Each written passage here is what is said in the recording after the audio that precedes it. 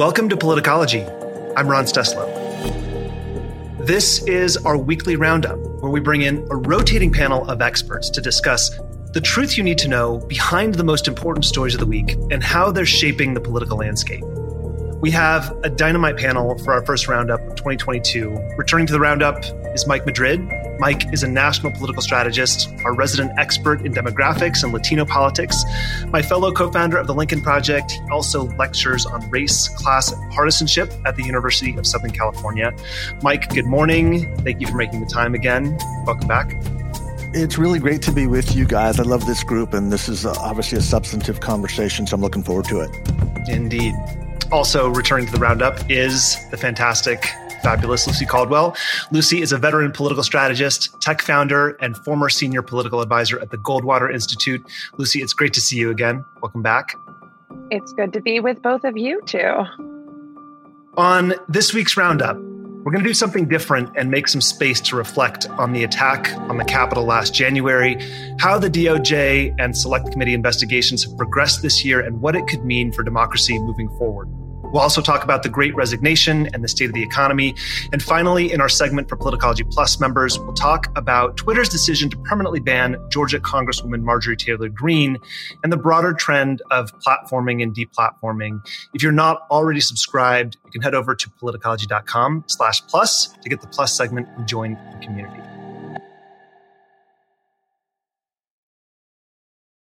Let's dig in. The three of us recorded last year to the day after the insurrection at the Capitol, the three of us and Theron Johnson. And now that it's been a year since the attack, and there's been a lot of movement in both the Department of Justice investigations and the prosecutions and the House Select Committee that's investigating the siege, over 700 people have been charged with alleged crimes stemming from the riot. And I just want to summarize what has happened since then before we dig into this discussion. More than 600 have been accused of entering or remaining in the restricted Capitol grounds, the most common crime alleged. That carries a maximum sentence of 1 year in prison and a $100,000 fine at the misdemeanor level. Over 30 defendants have been charged with theft of government property, including the alleged theft of a laptop from Speaker Pelosi's office. At least 225 defendants have been charged with assaulting, impeding, or resisting law enforcement during the attack, including 75 who are accused of using a deadly or dangerous weapon against officers. Approximately 140 members of law enforcement were assaulted last January 6th. More than 40 people have been charged as part of a broader conspiracy that alleges defendants coordinated in their attack. So far, nobody has been charged with sedition, also known as attempting to overthrow the government. But back in March, then acting U.S. Attorney Michael Sherwin didn't rule out sedition charges if the evidence supports the charge. So far, there have been over 160 guilty pleas, with 85% of those being admission to nonviolent misdemeanor crimes. But at least 7 have pleaded guilty to felony crimes and 5 have pleaded guilty to the broader conspiracy charge. At least 70 defendants have been sentenced, including a Florida man who admitted to attacking officers with a wooden plank and a fire extinguisher, who was sentenced to 63 months in prison. And that's the harshest sentence so far. But none of the more than 530 remaining defendants have stood trial, although a handful of those trials are currently scheduled to begin in April. At least 81 current or former service members face charges, 36 who've been in the Marines, 28 in the Army, 3 in the Navy, and 5 in the Air Force. At least 16 of those arrested were either former police officers or were law enforcement officers at the time of the riot. Of the 8 police officers who were employed at the time of the attack, all have since lost or left their jobs. The DOJ is still searching for more than 350 suspects, including 250 who allegedly assaulted police officers. The FBI is also still investigating the planting of pipe bombs outside the Republican and Democratic National Committee headquarters the night before the attack. The House committee has ramped up its investigation. They've recently spoken with Stop the Steal organizer Ali Alexander, former Pentagon Chief of Staff Kash Patel, John Eastman, who authored the notorious memo with a strategy to overturn the election, and Chris Krebs, the Trump administration's most senior cybersecurity official who was fired after disproving Trump's false claim that the election was stolen. The committee is seeking testimony from Fox News personality Sean Hannity after reviewing text messages he sent to former White House Chief of Staff Mark Meadows. On this past Tuesday, Chairman Benny Thompson said he wants to hear directly from former Vice President Mike Pence, but said he wants Pence to speak to the panel voluntarily. And last weekend, Liz Cheney told ABC News that Trump's failure to call off the mob was a, quote, dereliction of duty. And Cheney has repeatedly suggested the committee is examining whether Trump may have refrained from talking down the mob in a deliberate effort to obstruct the counting of electoral votes. Cheney noted that the committee has firsthand testimony that Ivanka Trump asked her father to stop the violence at least twice and that he refused her both times. That is a non-exhaustive summary of some of the inflection points around this event from the last year. And there's obviously a lot in there. A ton has happened during these investigations, and there's obviously a lot more to go. There are these ongoing prosecutions, and the committee wants to talk to numerous high-profile figures in the Trump orbit: Pence, Hannity, Congressman Jim Jordan, Mark Meadows, Steve Bannon. And I wanted this discussion today to be a little bit less pointed and timely, although feel free to bring up whatever's on your mind. I wanted to create some space for reflection because the three of us were literally processing out loud in real time as this event happened last year. We really didn't have time to prepare. And so I guess we could start with your reactions to the progress that both of these investigations have made so far, and looking back, how do you feel the public is reckoning with this event? Mike, do you want to lead off? Yeah, wow. I mean, there's so much to cover, and I think that's your point, is just the enormity of what happened on that day is something that I still don't think has seeped into the national consciousness. But as we learn more, sort of that refrigerator hum that we've been talking about, and I do want to talk about tactically what the committee has been doing and what Liz Cheney specifically has been doing as a tactic, because I think it's a masterclass in how to handle yourself in this situation. But look, I think January 6th, I believe the president should declare it a national day of commemoration. I think that what happened cannot be looked at as a protest that got out of control. What we are learning is at the highest levels of our government, at the highest levels of media and in other institutions, the overwhelming number of military members, former military members engaged in this, is demonstrating that the partisanization of key institutions have become vessels of war, in a threat to democracy, to constitutional norms, and to the republic itself. And I think that we are still not, as a nation, grasping how deeply ingrained the sense of so many of our fellow Americans is, that this country and everything that it has been based on over the past 250 years is of no consequence at this moment. And that a battle is not coming, the battle is engaged. And January 6th was as relevant as, Bunker Hill. It was as relevant as Fort Sumter. This was the beginning, not the end. And I think that if you listen back to the conversations that the three of us were having a year ago, there was this awareness that this was the beginning. It was not a one-time event. It was not the end of the Trump presidency. It was the beginning of a new era that is going to test America's resolve and our interest in maintaining union. I mean, truly, that's what we're seeing, is states now taking action against one another in retaliation. Texas moving on abortion, then California moving on guns through private rights of action. All of this are symbolic of a people who really do not have an appetite to be together anymore. And the question is going to become, how deeply ingrained can institutions be when a people increasingly do not want to be together? And I think that that's going to be the question that's going to define our American political system over the course of the next 3 or 4 years. And January 6th was the beginning of that. There's a couple of things I want to dig into in a few minutes, but including how you're thinking about union, because you've been talking about this a lot lately, and war between the states, or the conflict between the states, between and among the states. But before we do, Lucy, what have your reactions been?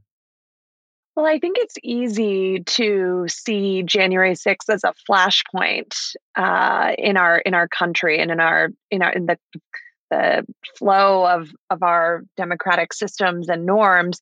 But I think just as we've talked about how a figure like Donald Trump was not the cause of what has been wrought, he was a symptom of where we are as a country. I think that likewise, January 6th has proven to be the same kind of symptom. January 6th, of course, we have to investigate and we have to get to the bottom of it. But there's been a lot of emphasis on what happened on that day, which no question is super, super important.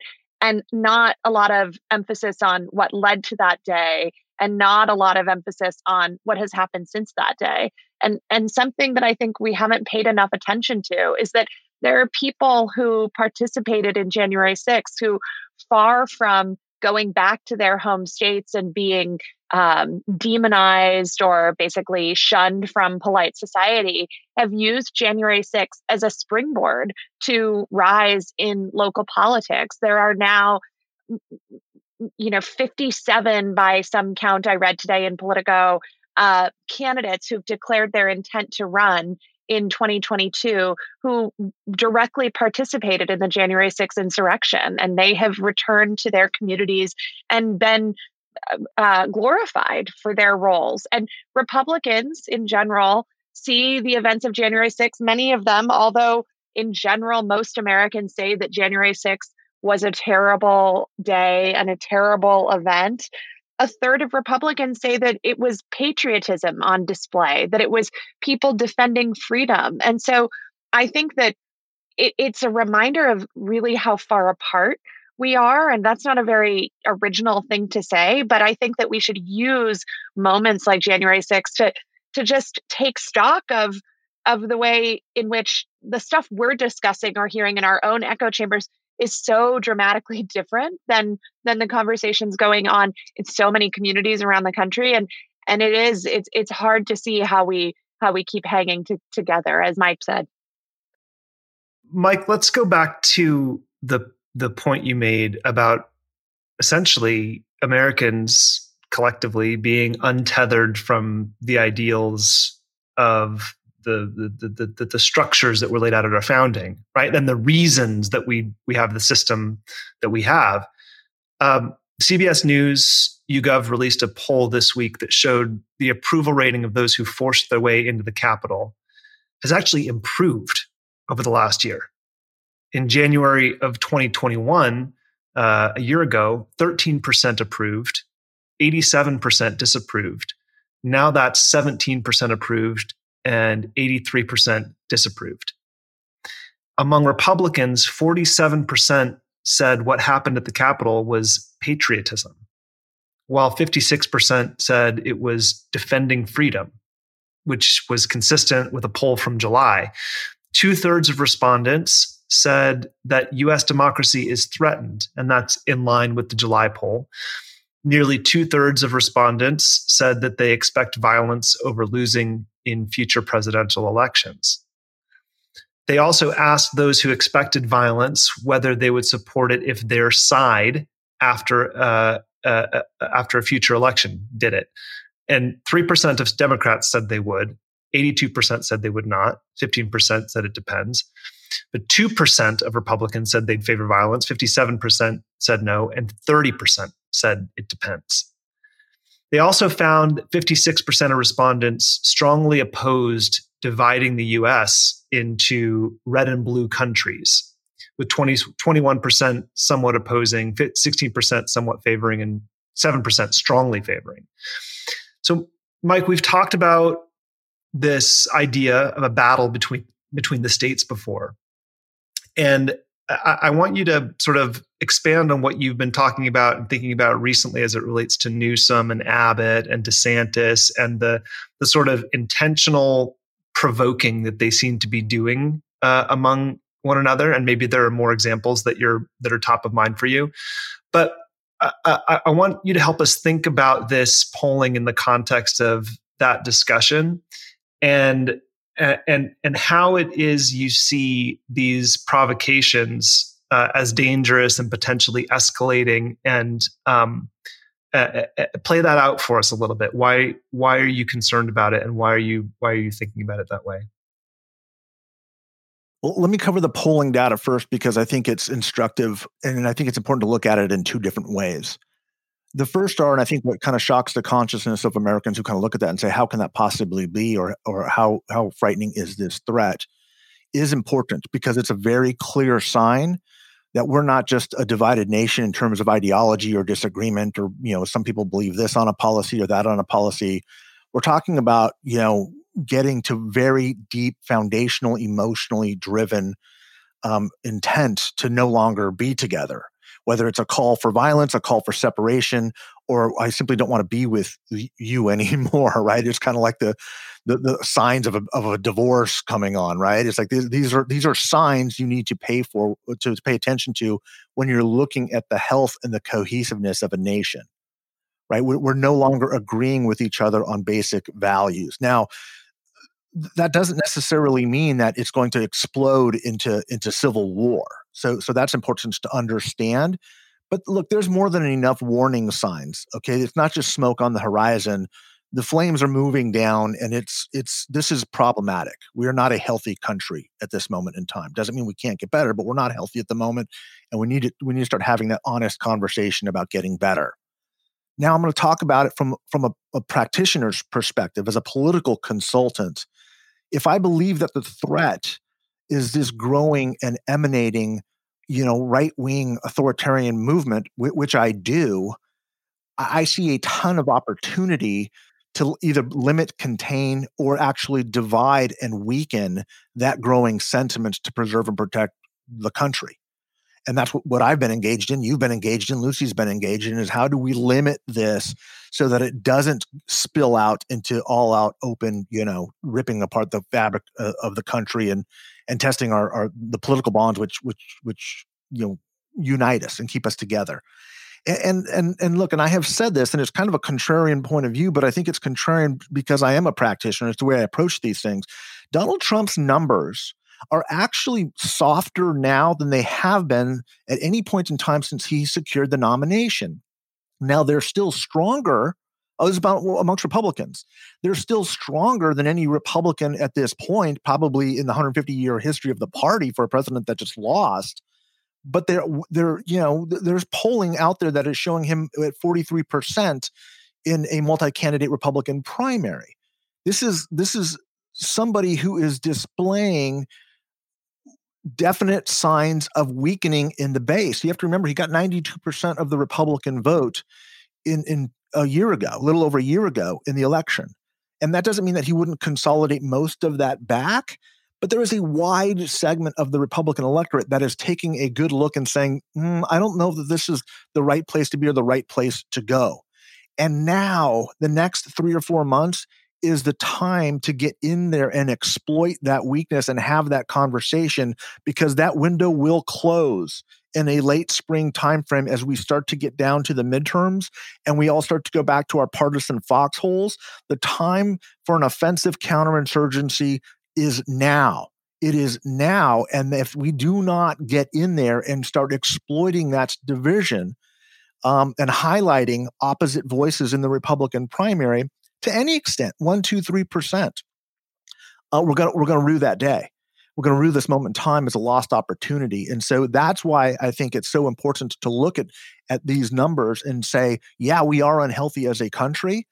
There is a strategic, broader 30,000 foot take we're going to have to do some deep examination on and find a really good therapist who specializes in dealing with countries to kind of have a conversation with.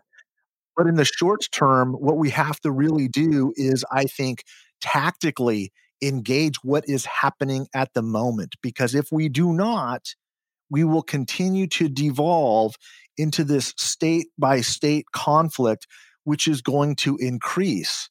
Now, remember, history may not repeat, but it echoes. And if you watch this battle, it's not unlike what we were watching when the Republican Party came to be as we were battling over the questions of slavery, right? The Missouri Compromise.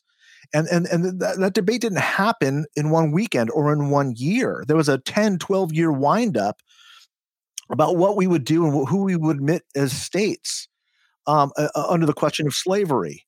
And slavery was, it was both an economic and cultural issue, which is precisely what we are grappling with, so much of what we were grappling with at this moment in time. And I'm not trying to make comparisons to slavery or necessarily the Civil War. What I'm trying to do is get people to understand that there has been a moment in our history where there was extraordinary conflict between the states and the cultural values of each state, and the ability to compromise by allowing people to kind of do whatever they wanted to do did not end well. And it did not end well because a nation, a country, cannot be a house divided, as somebody once said very eloquently. There has to be a common set of cultural norms and values as a defining characteristic of nation. And if one of the features of our political system is constant conflict between some of the most popular states, California and New York, taking on Florida and Texas, that is not only not healthy, it does not end well. That conflict grows from political disagreement to strains on our institutions. And that's what you're seeing now by forcing the Supreme Court to intervene between this spat between kind of two spouses and saying who's right and who's wrong and give us a definitive answer, because we're going to keep fighting until in this zero-sum construct, one of us is going to be the winner. And that is, it's replete with all sorts of dangers in terms of keeping us united as a people. And it's why I think there's going to be more conflict and more division before we do get to a time when we are more cohesive as a country, which incidentally, I do believe we are going to get there. It's just going to be a long, difficult road. Lucy, you and I just had, Mike, you made me think of something else I want to come back to. But first, Lucy, you and I just had a really rich discussion about federalism, essentially. And that conversation will be out next week. And I'm wondering how you're thinking about what Mike just said in the context of federalism with these states fighting with each other. Yeah, well, I mean, I think that when we take a look, you were alluding to that you were talking about that CBS YouGov polling about how people are feeling about the country. And one of the top lines from that poll was that 2/3 of the country, 66% of the country, says that democracy is threatened, either very or somewhat threatened. And we assume, oh, good. 2/3 of people see that there's a problem. But when you actually look at the crosstabs of that, and we have this assumption, I think, I'm guessing that listeners have the same assumption I do. When I first see that number, it's like, good, we all see that there was an insurrection and there are people trying to overturn the election, and this is terrible. But when you look at the crosstabs, you see that actually the share of Republicans who say that democracy is somewhat or very threatened is much higher than of Democrats or independents. So conservative Americans, they are just as activated, but they are activated on a thing that to liberals seems so foreign. And what they are activated around is culture. And I don't like it. I think that our country has a huge, massive white nationalism problem. I think it's like the most dissatisfying upshot of my entire career. Like that, what it comes down is like, the struggle over whiteness, right? It seems it's so debasing and boring and just awful to think about, but it's playing out all over the country, and it is playing out in small ways in state legislatures, in these culture wars. It's playing out among candidates. It's why, you are seeing in the year 2022 candidates in states like Arizona and Michigan and Pennsylvania running campaigns where they're saying things like, we have to get back to a country where a family can be a one-income family. Sort of implication is mom stays home, dad goes to work, right? All these calls back to getting back to American values, code for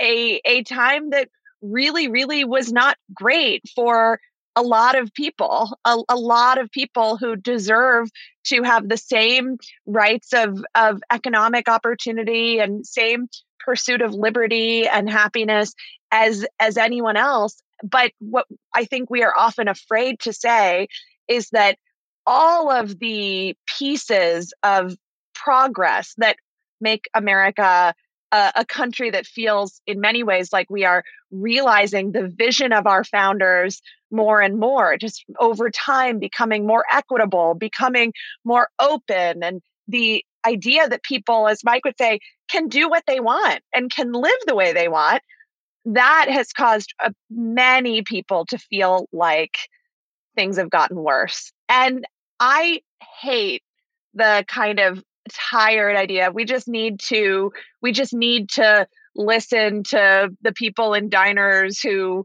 went to January 6th and were, part of we just haven't listened to them enough.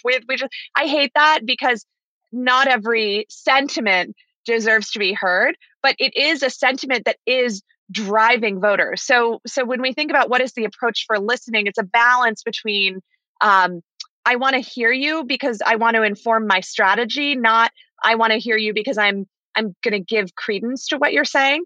But the way that it plays out is, as I talked about in our conversation that will come out soon, the way it plays out is in insane legislation in state houses. You can go and look at, there are thousands of bills that are all dropping this month, tens of thousands of bills, probably hundreds of thousands of bills, frankly, in state houses across the country. 'Tis the season.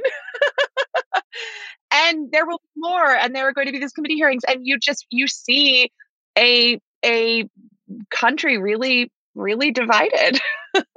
Yeah. Mike, I wonder, Lucy just made me think of this.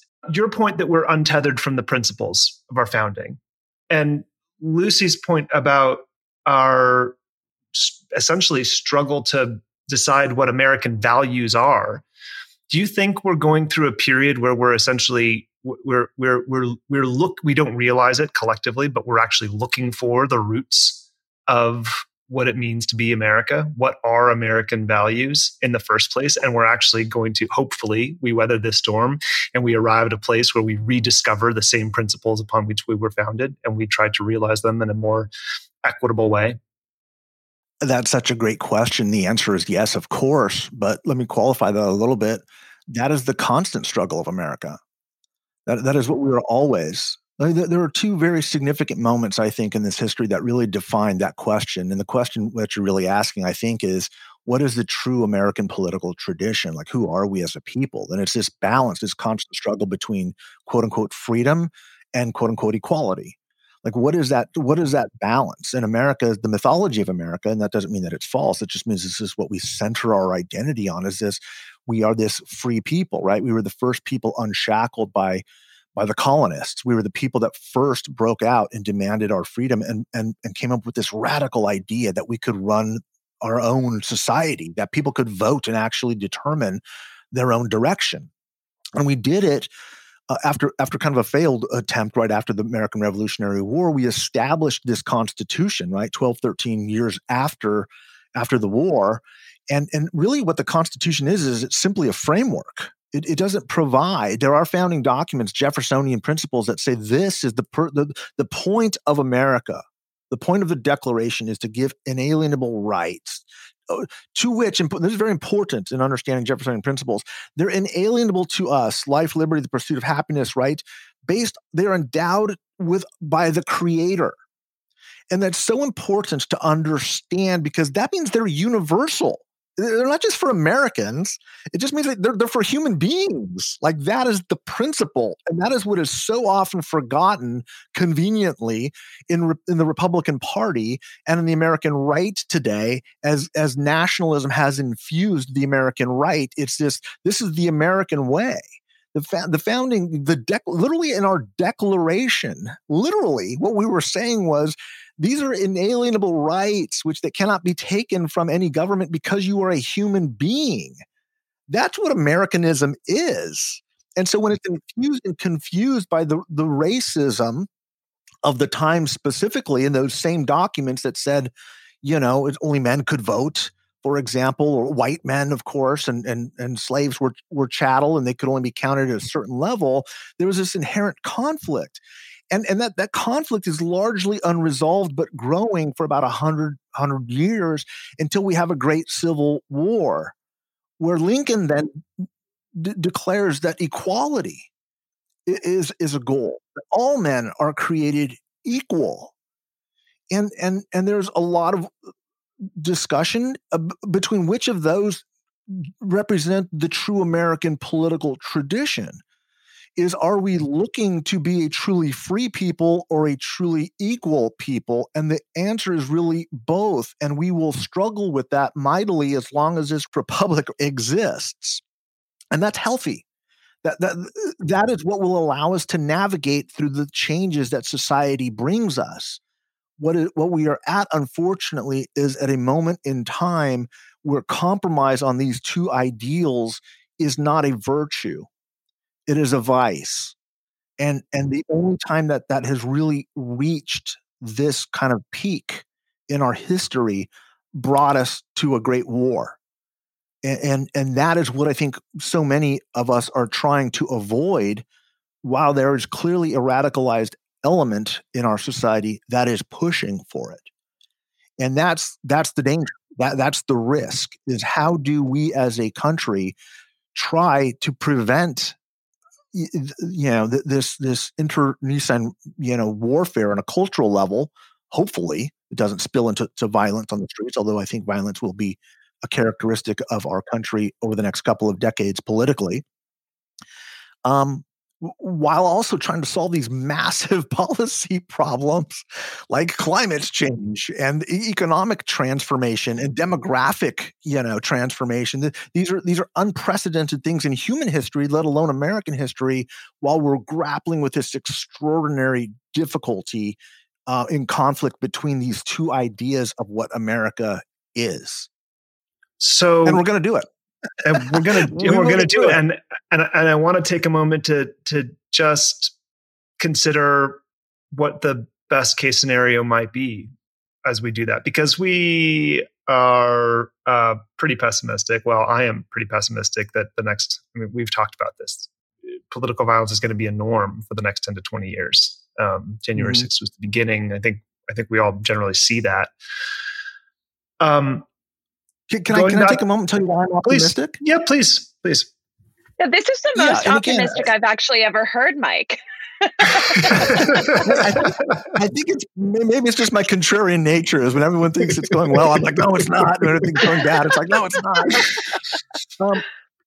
Look, one of the things, and I've been doing a lot of reading on this, especially in the era of between 1890 through 1915, which was probably the most tumultuous, challenging times outside of the Civil War on democracy, where we were experiencing very, very similar dynamics. And it was an era characterized by violence, by some of the highest turnout rates, voting percentage in our history, and a lot of reforms came out of that actually made it work. So I'm somewhat optimistic, because we have been through worse before in similar environments. But here's what I'm really optimistic about. We are coming out of a post-Cold War era where the United States was this hegemonic power that really had kind of a blank canvas on what the rest of the world was going to look like. And I graduated from college I graduated from high school in 1989, like literally while the wall came down. And so there's a 20-year period where we kind of go into the 90s, which were kind of this decade about nothing really. We're just kind of have these silly discussions about there was no threat to us in any meaningful way. There were creeping signs, as there always will be in human history. But really what has happened through our adult lifetimes is there has not been a true test of the American character in the way that we experienced, for example, in World War I, where we had to fight literally for democracy. I believe that democracy, and more importantly, freedom, cannot exist without a struggle for it. The fight for freedom is a defining characteristic of a people that value it. And only through that value can it be transferred to the next generation. So this fight that we're in is a necessary fight. And when we win, and we will, it will look different when it comes out because history echoes, it doesn't repeat. We will be a people more imbued with the value of what we have been bequeathed. And that makes us a stronger people. I do believe that America has existed for a whole host of reasons, geographic, military, economic, for 250 years, but most importantly, because I think our documents and our ideals best reflect the sentiment of what human nature is and what it can aspire to be. As flawed as our documents and our history and our foundings were, we are pushing in that direction. And it's why I think we will succeed. But why I think we will thrive is because we will be better for the struggle. We will be leaving to our children and the next generation a lesson on what it means to fight. And every generation of Americans and freedom-loving people should be tested to some extent. And we have not. Most living Americans have not.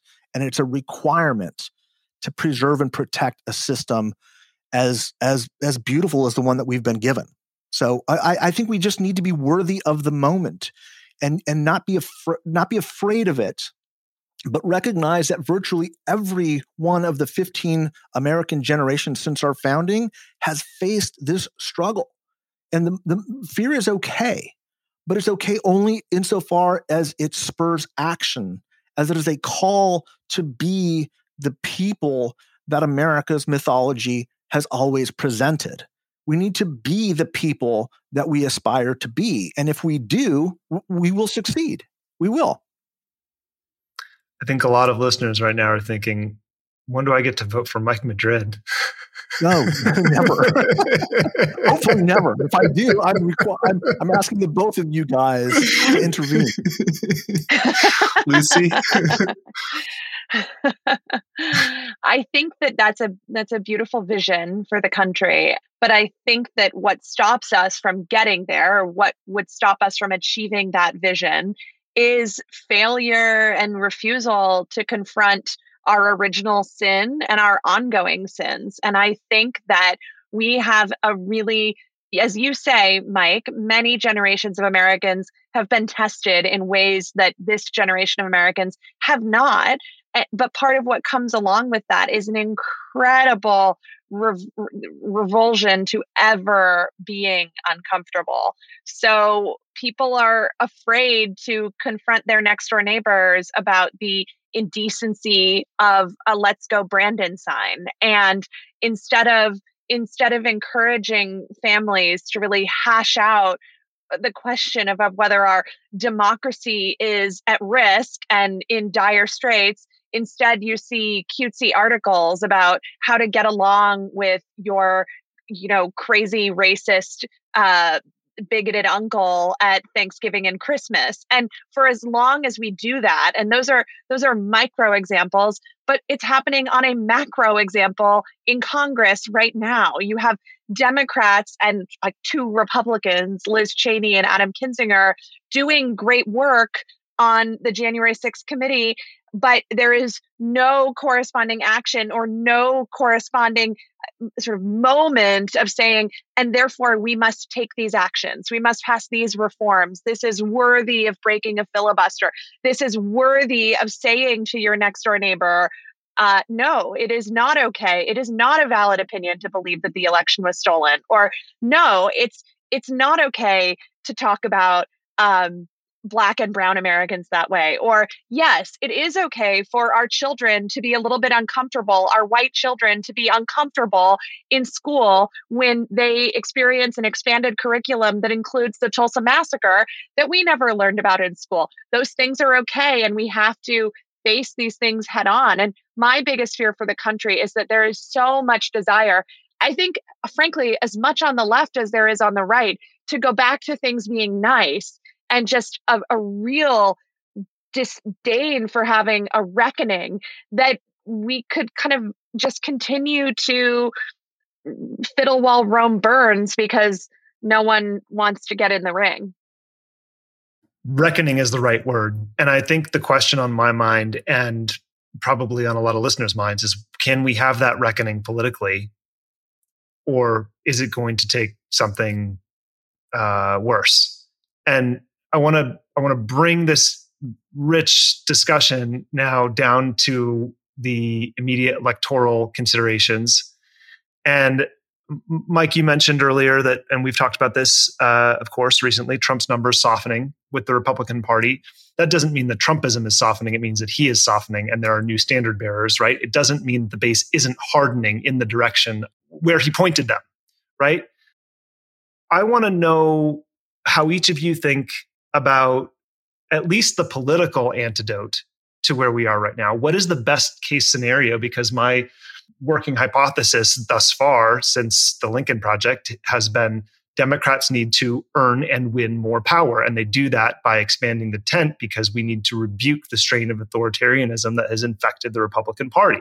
But Mike, it seems like your vision may call for, or maybe you are hopeful that the Republican Party can be transformed into something that is more responsible, or that those voices can be shut out, that we can contain the virus in some way, and that we can have we can avoid extreme violent conflict, war between the states, by elevating Republican candidates who are not of that ilk, right? Does that to you mean more Glenn Youngkins and Republican victories that that perhaps strengthen or moderate the Republican Party? Or does that mean to you more Democratic victories in order to contain what seems to be a Republican Party heading in a dangerous direction? Well, look, I don't for a moment believe that the Republican Party can ever go back to what it was. I mean, it's forever transformed. It's forever changed. And I don't think that I'm also not in the business of trying to save it. Like I've said before, I'm more in the business of fumigating the Republican Party and pointing out these elements. I'm not trying to save it. I'm not trying to save the Republican Party. I am trying to, save the country, and like so many of us are. And I'm interested in pointing out some of these, really, really bad things that have emanated from the American right and continue to kind of grow. But what I will say is this, most examples of cults of personality tend to end when that person leaves the scene, either, by political inviability or for whatever other reason. There is a fever on the American right that is I think it's starting to break or show some weakness. It's a Trump fever. I don't believe that a Ron DeSantis or a Ted Cruz or a Josh Hawley will be able to marshal the same sort of cult following, this cult of personality that Donald Trump has.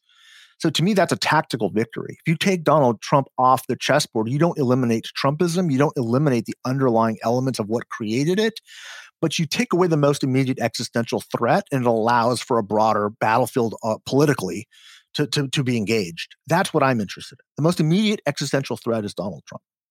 And so I believe that his numbers are showing an opening for, if not, that removal, for a serious weakening. And part of that weakening requires separate lanes of conversation. We have to remember, one of the most defining parts of the Republican Party in the last 5 years, and all three of us are intimately aware of this, is there cannot be dissent.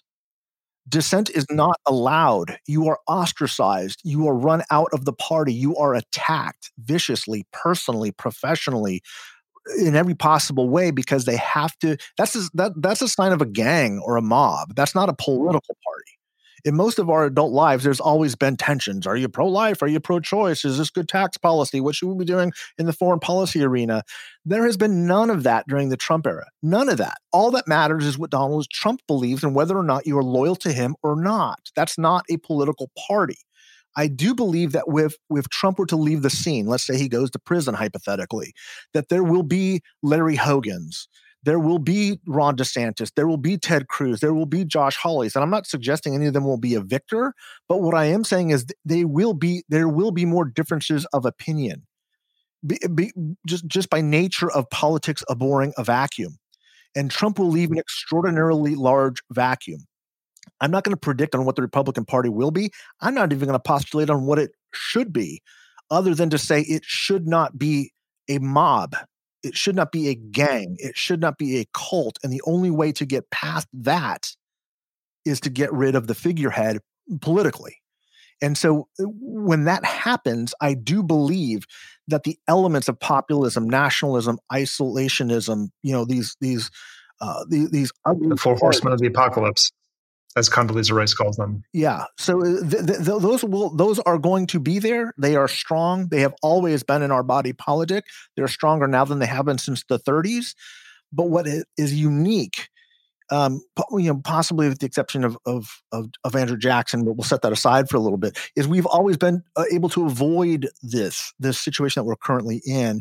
And I do not believe that there is another person on the political scene that could fill the void of the decline of Donald Trump and coalesce this amount of Americans in this way. I don't. And I think that allows the mob, the fever to break and dissension within a political party, which is healthy. That's normal. That's the way it's supposed to work. Lucy, same question to you. I don't think that Donald Trump has to be alive and well to continue his reign over the Republican Party.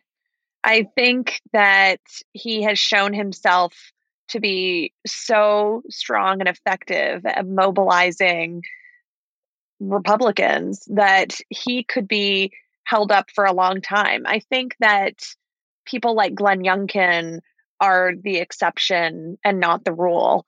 I think that there's a reason that Larry Hogan, the governor of Maryland, who is like the most wonderful Republican that could be by all measures of what that person could be, is keeping his head down and focusing on Maryland and not making a big play for the national stage. Ditto Charlie Baker, ditto Phil Scott. There's a reason that we're not seeing a return of figures like Justin Amash or Jeff Flake or even someone like Will Hurd, all these Republicans who maybe could be the people who could save us. There's a reason that Ben Sasse has not decided that this is his moment to come to the fore and be the alternative to Trumpism. So I think there is just a real concern that whether Trump is, 6 feet under or in a jail cell, that his power in the way that other figures like Mao Zedong or, figures in history in other countries that have found themselves in sort of authoritarian scenarios continue to have an influence long after they're gone. And I think that you can see that, to go back a little bit to what I was saying about the need for a reckoning, you can see at so many turns the decision by well-intentioned public servants or political figures to instead of raising the temperature, to just like keep it at a low burn. So, for example, in the prosecutions of January 6th insurrectionists, prosecutors have really declined in sentencing. We now have all these people who've been sentenced. They have declined to push domestic terrorism as a kind of sentence enhancement. It would cause people to have much, much longer sentences. That is because they think that, I assume they are making a calculus that would raise the temperature in a way that would just sort of ignite just so much anger and fury among Trump supporters, and it would create so much more polarization. And that, I don't even disagree with that. That may be true, but we are so far down this road, and there has been no moment in the past 5 years, 6 years, 7 years, where you can point to a moment where a moderate or a Democrat or even a moderate conservative, we don't have those anymore. But when we did, where they were like, we're going to do something moderate and temperate here so that you also do that, right? It doesn't work. They don't play that way, right? So yes, it could get really bad. And I see that if we say push domestic terrorism as a way to enhance sentencing for these insurrectionists, that it could cause mobs of MAGA people in the streets and more violence. And I see that. But I also don't see a way to get through this storm without enduring some of that. And so I think, to me, that's really the central question. Are we prepared to go to battle against these proto-fascist authoritarian lovers that are not only Republican leaders, but also their supporters? They're, rank and file Republican voters in many cases, or are we not? And that's what I mean when I'm thinking about the reckoning and how we meet the moment a year later. The domestic terrorism charge, just to add to that, I think prosecutors are using it as leverage at this point. We read some really interesting coverage about this in the last few days, and they seem to be employing it as a strategy to get guilty pleas. And as they work their way up the chain of people who had knowledge in advance of what would qualify as conspiracy or sedition. And by the way, we should note, hats off to our friend Scott MacFarlane, who's been covering these investigations, who has just been tapped by CBS News to be their chief congressional correspondent, and well deserved. Bravo, Scott. And if you want to follow along in more real time these investigations, particularly the prosecutions that the DOJ is doing, certainly follow Scott MacFarlane. And there are a couple of episodes on the Politicology feed that you should listen to. Before we move on to the next segment, Mike and Lucy, I just want to say thank you, and I am honored. It is a privilege to get to digest this stuff with you both in a really thoughtful, rich way. So thank you for bringing this. Thank you, Ron. Thank you, both of you. We spent more time on that segment than I was planning to, but it's okay. This is going to be a long roundup. Hopefully people won't mind. But let's talk about the economy. Looking forward to this year. Oh my God, it's 2022 now. A record number of Americans quit their jobs in November as job openings remained close to their all-time highs. 4.5 million workers quit in November, up from 4.2 million in October, and above the prior record of 4.4 million reached in September. That means that 3% of workers voluntarily left their jobs. There were 10.6 million job openings, down from the 11 million posted in October and below July's all-time high. There's 6.9 million unemployed Americans in November, which means there's about 1.5 available jobs for every unemployed person, which is the most on record. Much of the movement has happened in the service sector, in which people are quitting for new jobs, often with higher pay. There's been a lot of talk about wage growth this year. Wages are rising at their fastest pace in years. But according to a New York Times Momentive, formerly SurveyMonkey survey, only 17% of workers say their wage increases kept up with inflation. Nearly 9 in 10 respondents said they were at least somewhat concerned about inflation. 6 in 10 are very concerned. According to the New York Times, government data shows that wage gains are outpacing inflation in some parts of the economy, particularly the service sector, but in aggregate, prices have risen faster than wages. The Consumer Price Index, which I have gone on rants about on previous episodes as being a fraud perpetrated by the federal government, rose 6.8% in November, a nearly 4-decade high versus a 4.8% rise in average hourly earnings. The surges in food, energy, and shelter have accounted for much of the gains in the CPI. Energy prices, you guys get this, have risen 33.3% since November of 2020, including a 3.5% jump in November. Gas prices have dropped 14% since its peak in November. Food prices are up 6.1% over the year. Shelter costs are up 3.8% on the year. Despite the concern, most Americans said inflation had not yet had a major effect on their finances. That's according to the Times. But low-income households were more likely to report having a harder time with rising prices. Only 11% said they planned to ask for a raise if inflation continued, which could stave off a wage price spiral where rising prices lead to workers demanding raises, which leads employers to raise prices to pay for them. Unemployment claims are at their lowest pace since 1969, and GDP is unexpected to show some strong gains from the end of 2021. So inflation remains the biggest problem for the economic recovery coming out of the pandemic, and everybody is concerned about it. It looks like the majority opinion among economists is that we should expect inflation to remain a problem through the midterms. I've said before that inflation is going to be a driver during the midterms. If you were running a congressional or a Senate campaign for an incumbent, what kind of messaging would you be testing on how to respond to inflation? Mike? Well, look, I mean, the best way to do it, I think, is a brass tacks look at kind of the core drivers of what people are seeing, the price at the pump every day, housing costs and food costs, and kind of trying to drive home that message. But let me say this. What really concerns people about the economic conditions is the overall anxiety and loss of security about what they see happening to them.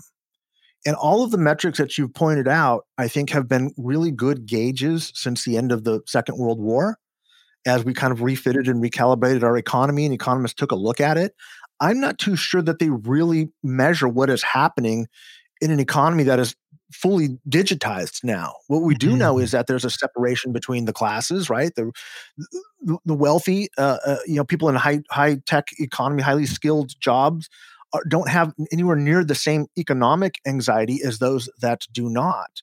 And there's a dramatic separation between those two. There are people who are just choosing in married households, for example, to work remotely or to drop out because we're realizing, hey, maybe we don't need the second income and I'd rather stay home. That's very different than quote unquote essential workers who are worried about, getting the virus and trying to find another, entry level service sector job. We really ought to be looking at as kind of these two different strata of what is happening, because what is driving economic concerns are dramatically different than what I believe these traditional barometers have been. But again, to answer your question specifically on what that means from a practitioner standpoint, is you have to tap into what we call the mood of the electorate, which is people do not feel confident about where we are heading, even though all the traditional indicators look pretty darn good. You hear some of the messaging coming out of the White House saying, it's the best economic recovery in history for the president's first year. And that's true by those metrics and those standards. I'm not trying to denigrate that or undermine that. But what I am trying to say is that's not necessarily a reflection of how people feel about where we are headed. And inflation is a particularly pernicious thief because it's stealing your purchasing power and it undermines your confidence in the economy. And consumer confidence is something that we look at very closely when we're trying to gauge what we call, again, the mood of the electorate. Do people feel like the country, the state, their local community is heading in the right direction, or is it heading in the wrong track? And when their dollar is becoming weaker and their purchasing power is becoming weaker, they have less and less confidence in all of that sentiment, in the government, in the government's ability to handle these problems. And I think that that's the way I would be communicating to this, is speaking to, again, people hate to hear this, but that general economic anxiety, that lack of confidence that is coming about as the economy changes dramatically, as it transforms in ways that most economists aren't prepared to gauge or track or record. And it's caused a lot of consternation out there. And that's a very dangerous place to be for incumbents. Lucy, I've said this a couple of times, but it doesn't seem to be that, this isn't the approach Democrats seem to be taking, which is you have to start with, I feel your pain, and here's what we're going to do about it, right? You have to start there. To Mike's point, you have to appeal to the mood of the electorate. But we also know inflation, especially in our current economic environment, hurts the people at the bottom of the socioeconomic ladder the most, right? And I wonder if there's any way for Democrats in your mind to minimize the political damage of inflation? How did they get there? Yeah, I think it's a challenge. I mean, one of the things that is really, and obviously I'm not a labor economist, but one of the things that is quite stark when you look at the Great Resignation and the number of people who are looking for jobs versus how many jobs are available is that there are actually about 1.5 jobs available in the economy for every person who's searching, which tells us that in fact these are jobs that people really don't want. There's a problem of a mismatch between our labor force and the jobs available. And that is because of a lot of the things that Mike alluded to, right? A growing gap, a growing wealth gap, a growing gap in terms of what it's like to be at the top versus what it's not like. And the fact that respectable blue collar jobs, that vision of a family that is a one income household with a blue collar job, that doesn't exist anymore. And so there is not a way to bring those jobs back. We've been through this. We've been through this for several election cycles.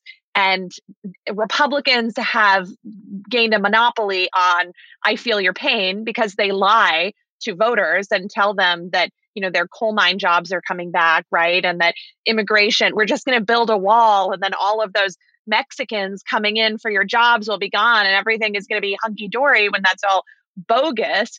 What I would do, and this is perhaps a little out of left field, and everyone knows I'm not a populist, but this appeals to populists. It appeals to populism. If I were a Democrat running this year in this climate, I would run on the UBI. I would run on universal basic income, and I would push a universal truly universal for every American. Because right now, when people are thinking about the pain that they're feeling because of inflation and because of the disparity between wage growth and inflation, they are thinking, okay, as you noted, most Americans are saying it hasn't impacted them hugely yet, but they are going to start to feel it. They're going to start to feel like, gosh, my kid's sports equipment costs a lot more, right? Or gosh, the price of iceberg lettuce is crazy. This used to be the cheap lettuce we bought, whatever it is. Something like the UBI and the promise of UBI, which is good politics. And there are plenty of groups that are on the right that have supported UBIs, like the American Enterprise Institute, for instance, has been in favor of a budget neutral UBI. I think that this moment in time where what we're really grappling with is not just inflation, but this mismatch between our labor force and their ability, the jobs available to them and what economic opportunity looks like for so many Americans. I think that this is the perfect moment to think about how to reimagine a modern economy in the tech era, in the Web3 era, Ron, in the this moment era. in time, in the crypto era. And I think that we've seen steadily that support for the UBI has grown over the years. It's a very appealing concept to people. It's a concept that also appeals to moderates and even some fiscal conservatives because there are ways to do it in a way that is budget neutral. It eliminates it really solves the issue in a lot of ways of programs like unemployment or extended unemployment, which has become such a boogeyman. Anyway, it may seem out of left field, but I would be encouraging Democrats to get serious about UBI in 2022. I think it would be hugely popular and really encourage Democrats to run on the idea of the UBI. It's a positive vision for a modern economy and post-pandemic economy. That's what I would tell them to do. I think we need to do an episode on the conservative case for universal basic income, because this sounds a hell of a lot like, Romney Care becoming Obamacare, which was didn't it originate at the Heritage Foundation, right? Yes, it did. You're right. Yeah, you've got to find whoever wrote that, whoever is, there are some of the people who've been in favor of the AEI sponsored UBI are people that would really surprise you, like Charles Murray. For folks who know that, Charles Murray has come out in favor of a UBI at times. It's really strange bedfellows, but I think it's an idea worth revisiting in 2022. That is definitely Andrew Yang, if you're listening. Can I jump in on that a little bit? Yeah, please do. I think that's, especially with the Andrew Yang comment. I remember, again, teaching a USC course saying, like, I'm not saying this candidacy is going anywhere, but to Lucy's point, I think she's exactly right. The framing of what he called the freedom dividend, right? Where we, in a digital economy, all of us are a commodity. We're the ones that, by being on our phones and providing data, are literally the commodity that is being mined and monetized. So you should realize some dividend from that, which can be characterized as UBI. I think it's a really fascinating concept, and I think politically, Lucy could not be more correct. I think it's politically a message whose time has come. From a policy perspective, I don't know. A lot of us don't know a whole lot about it or what it actually means. How it does sound work, right? Or how it would work. I mean, it does sound a little bit like, if you think inflation is bad now, let's inflate the shit out of the economy by just what does that? No, we need sound money. To, that's the problem. We need sound money. Yeah, well, what we does don't that do have to the sound workforce? money right What does that do to the workforce, Yeah. especially in industries, the restaurant service industry that is struggling right now to kind of find some workers? And I think we'll shake that out. But I do think that politically, a universal basic income, however that looks, is going to be a central feature of our political system in the digital era. It has to be, because not just the widening, yawning gap between the haves and have-nots, but literally because we are commodities. We are the ones that are fueling data. And as we've talked about before on this show, if you take the market capitalization of the top companies, data companies in the world, and compare it to the market capitalizations of the oil companies in the world, the data companies are far bigger, meaning data, which we give away freely, right? It's the new oil. Is a more valuable commodity than oil. Mm-hmm. It is a more valuable, our data, what's in our brains, is a more expensive, valuable commodity than oil. It is making the world economy run, and it's more important than petroleum. So why shouldn't there be some sort of a dividend? It's a good question. Yeah. And not just what's in our brains, but where we move, how we move, where we go, all of that's being tracked and mined. And Lucy knows this better than most of us. Yeah. But none of this works without sound money. And in a future series on politicology, which I'm still working on, I'm going to explain what I mean by that. But the dollar is not the dollar is just simply not sound money anymore, and that is a major problem we are staring down the barrel of right now. Okay, now that this is a very unconventional roundup, but now that we're up to speed on a couple of the biggest stories this week, let's look at what you're watching. Lucy, what do you have for us under the radar? Sure. Well, I feel like I've accidentally just alluded to some of this, but I have been thinking a lot about Web3 and the idea of. I think there's a misperception that the era of Web3 is just like tech is going to democratize everything, which in some ways I think it very well could. But when we talk about the ability of tech to democratize, we often don't talk about whether or not we are at the same time democratizing tech. And there was a poll that I read about in a piece that was done by the VC firm Backstage Capital, which is a VC firm that really focuses on backing ventures of represented founders. And they found that they estimated that only about 1% of venture capital is going to LGBTQ founders. But that worse, in a follow-up survey by a related entity, they surveyed LGBTQ founders, and a third of them said that they went to great lengths to hide that part of their identity while raising money in order to successfully raise. And I've been thinking about this in the backdrop this week of a bunch of tweets by Joe Lonsdale, who is a Palantir co-founder and kind of in the over of Peter Thiel, really going on a rant this week that attracted a lot of attention, where he basically said that disparity in funds, venture funds going to Black founders can really mostly be that we've gotten so woke that we're just not focusing enough on how they're all basically, I'm paraphrasing, but like they're all uneducated and from broken homes. And he's a powerful person that is saying this stuff, controls a huge amount of capital, has powerful friends, and there's been a little bit of an uprising of much smaller funds saying this is not an okay thing to think or say, but there's still this reality that he's very powerful and people are afraid to cross.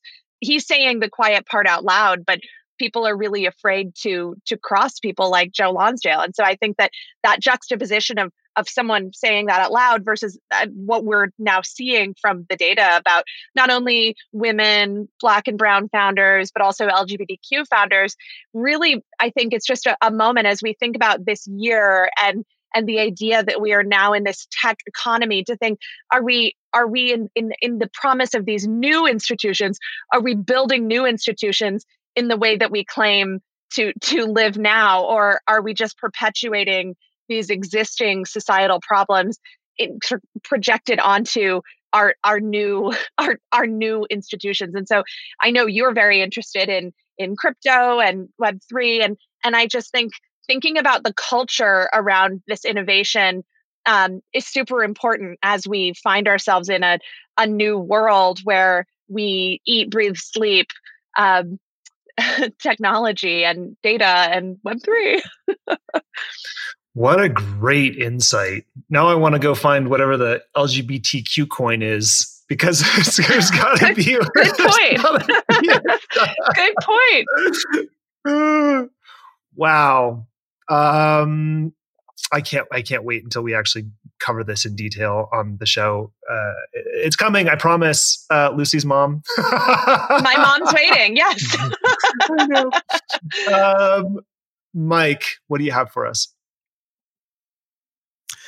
Back in May on this show, we discussed a development that occurred, which we're all following daily now, but I want to kind of get back to it because it really is important, especially to understand the tactical ways the January 6th committee is going to be unfolding and releasing its data. And that is, we were talking about how the removal of Liz Cheney from leadership in the Republican Party was not the end of Liz Cheney. It was the beginning of Liz Cheney's fight. And I think that what she is doing is an absolute masterclass in how to handle this situation with the January 6th committee politically. And so while it's not a big story, it's a really keen way to learn how the art form of politics is practiced, and to watch what she is doing is really remarkable. This refrigerator hum that we've talked a little bit about, this steady release of information that is just slowly by 1,000 cuts dominating the news cycle every day, is coming from a very methodical, disciplined leaking of information to various news sources to dominate the discourse over a prolonged period of time.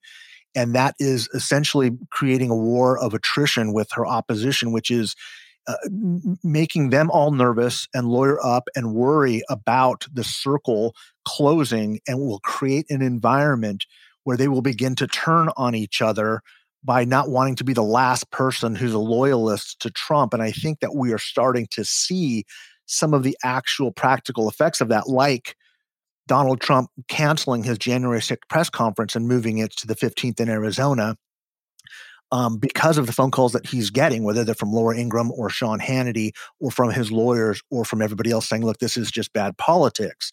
There are so many people that are potentially in so much deep trouble that the more the circle is widened and the more that this is dominating the national discourse, yes, it's not as front page as inflation or the price of gas to the average voter.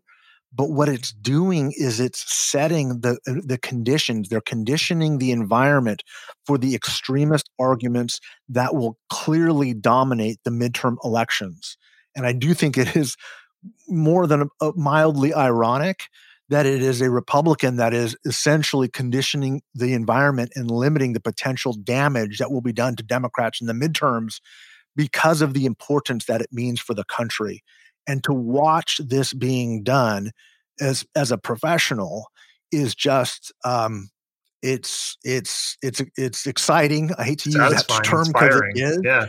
It's inspiring, and just to watch somebody that is so good at her craft taking on the entire establishment of her own party for the benefit of the country, even though she's doing it knowing that she will potentially,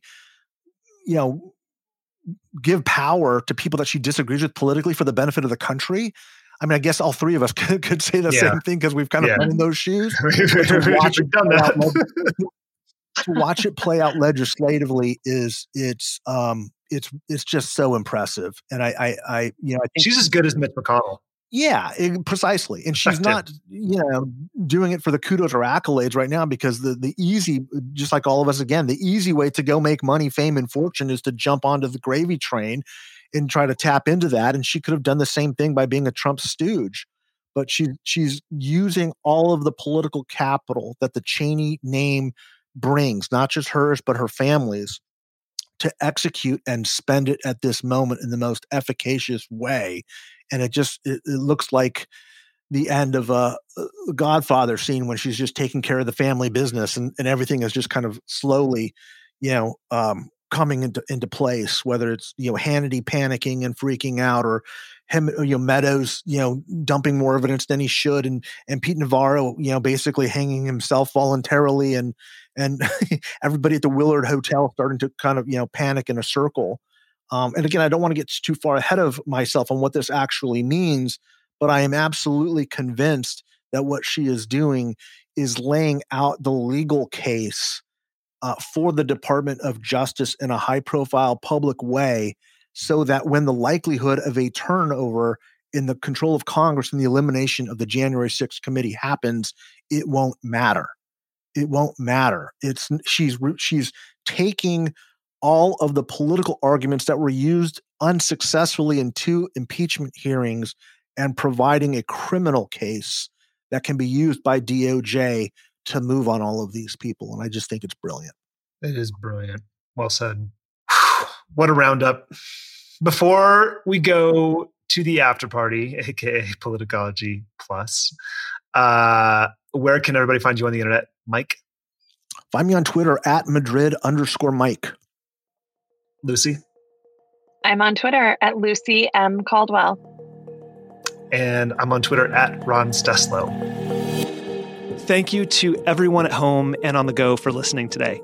You can support the show by joining the growing, thriving community of Politicology Plus members and gain access to hours of special content designed to help you think like a political strategist and look further down the road than everyone else and understand the forces and figures shaping the fight for democracy.